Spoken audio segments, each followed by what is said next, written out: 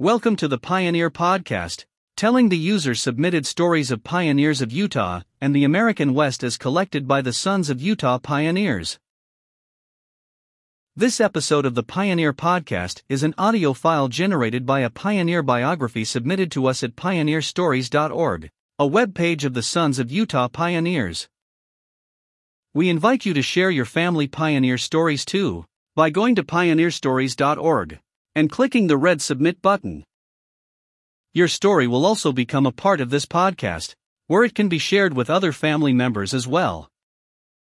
Now, here is our pioneer story. This episode is about Amos Betts Andrews. Amos Betts Andrews was born on March 4, 1800 at Whitestown, Oneida, New York. He married about 1824 to Keturah Button and had 3 children before they moved from New York to Kirkland, Ohio, in 1835, and were converted to the LDS Church and baptized in the Ohio River. They also helped with the building of the Kirtland Temple. The Kirkland episode is according to family tradition, but not verified by children's birthplaces, until forced to leave to Nauvoo, experiencing all the persecutions and hardships. Andrews and his family were at the grove near the Nauvoo Temple where they saw and heard Brigham Young transfigured into the prophet Joseph Smith. It is unknown what the company was that left Nauvoo, but the Andrews family was among some saints that were camped by a small stream in Iowa. They were surrounded by an armed cavalry of vigilantes who asked for the leader of the group. Amos Andrews stepped forward. The leader of the vigilantes asked if they were Mormons, and Andrews confirmed his question.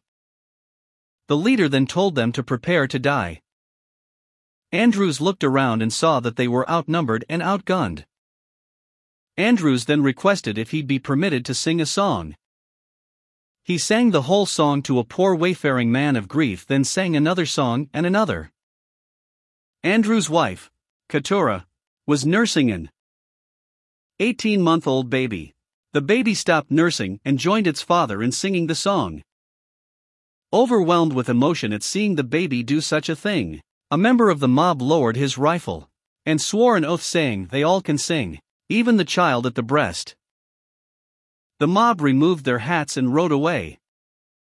The story is an example that the hymns of the righteous are a prayer unto me.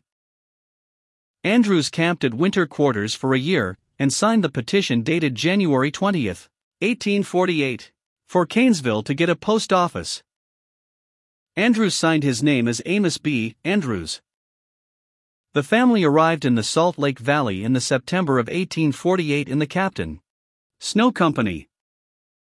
At Salt Lake City, the family camped in Pioneer Square 1848-1849. In the spring of 1849, Andrews blessed the soil and planted potato sprouts that he had brought with them. He had faith that the plants would grow. In time he entered their lodging with a pan of grown potatoes. Keturah cried and sang while she cleaned the vegetables and added water and bran. For the first time since coming to Utah, the Andrews family had a full stomach. There were times in the early days in Utah that members of the family only ate one pancake for nourishment each day. They went to Ogden with Lauren Farr, and Amos Andrews is credited with plowing the first piece of soil in Weber County. Several stories handed down in the family tell of a kindred spirit Andrews had with the local Indians, who swore an oath of friendship to Amos Andrews and his descendants. Several accessions are written when trouble with Indians was made peaceful when they learned that they were dealing with one of Andrews' descendants.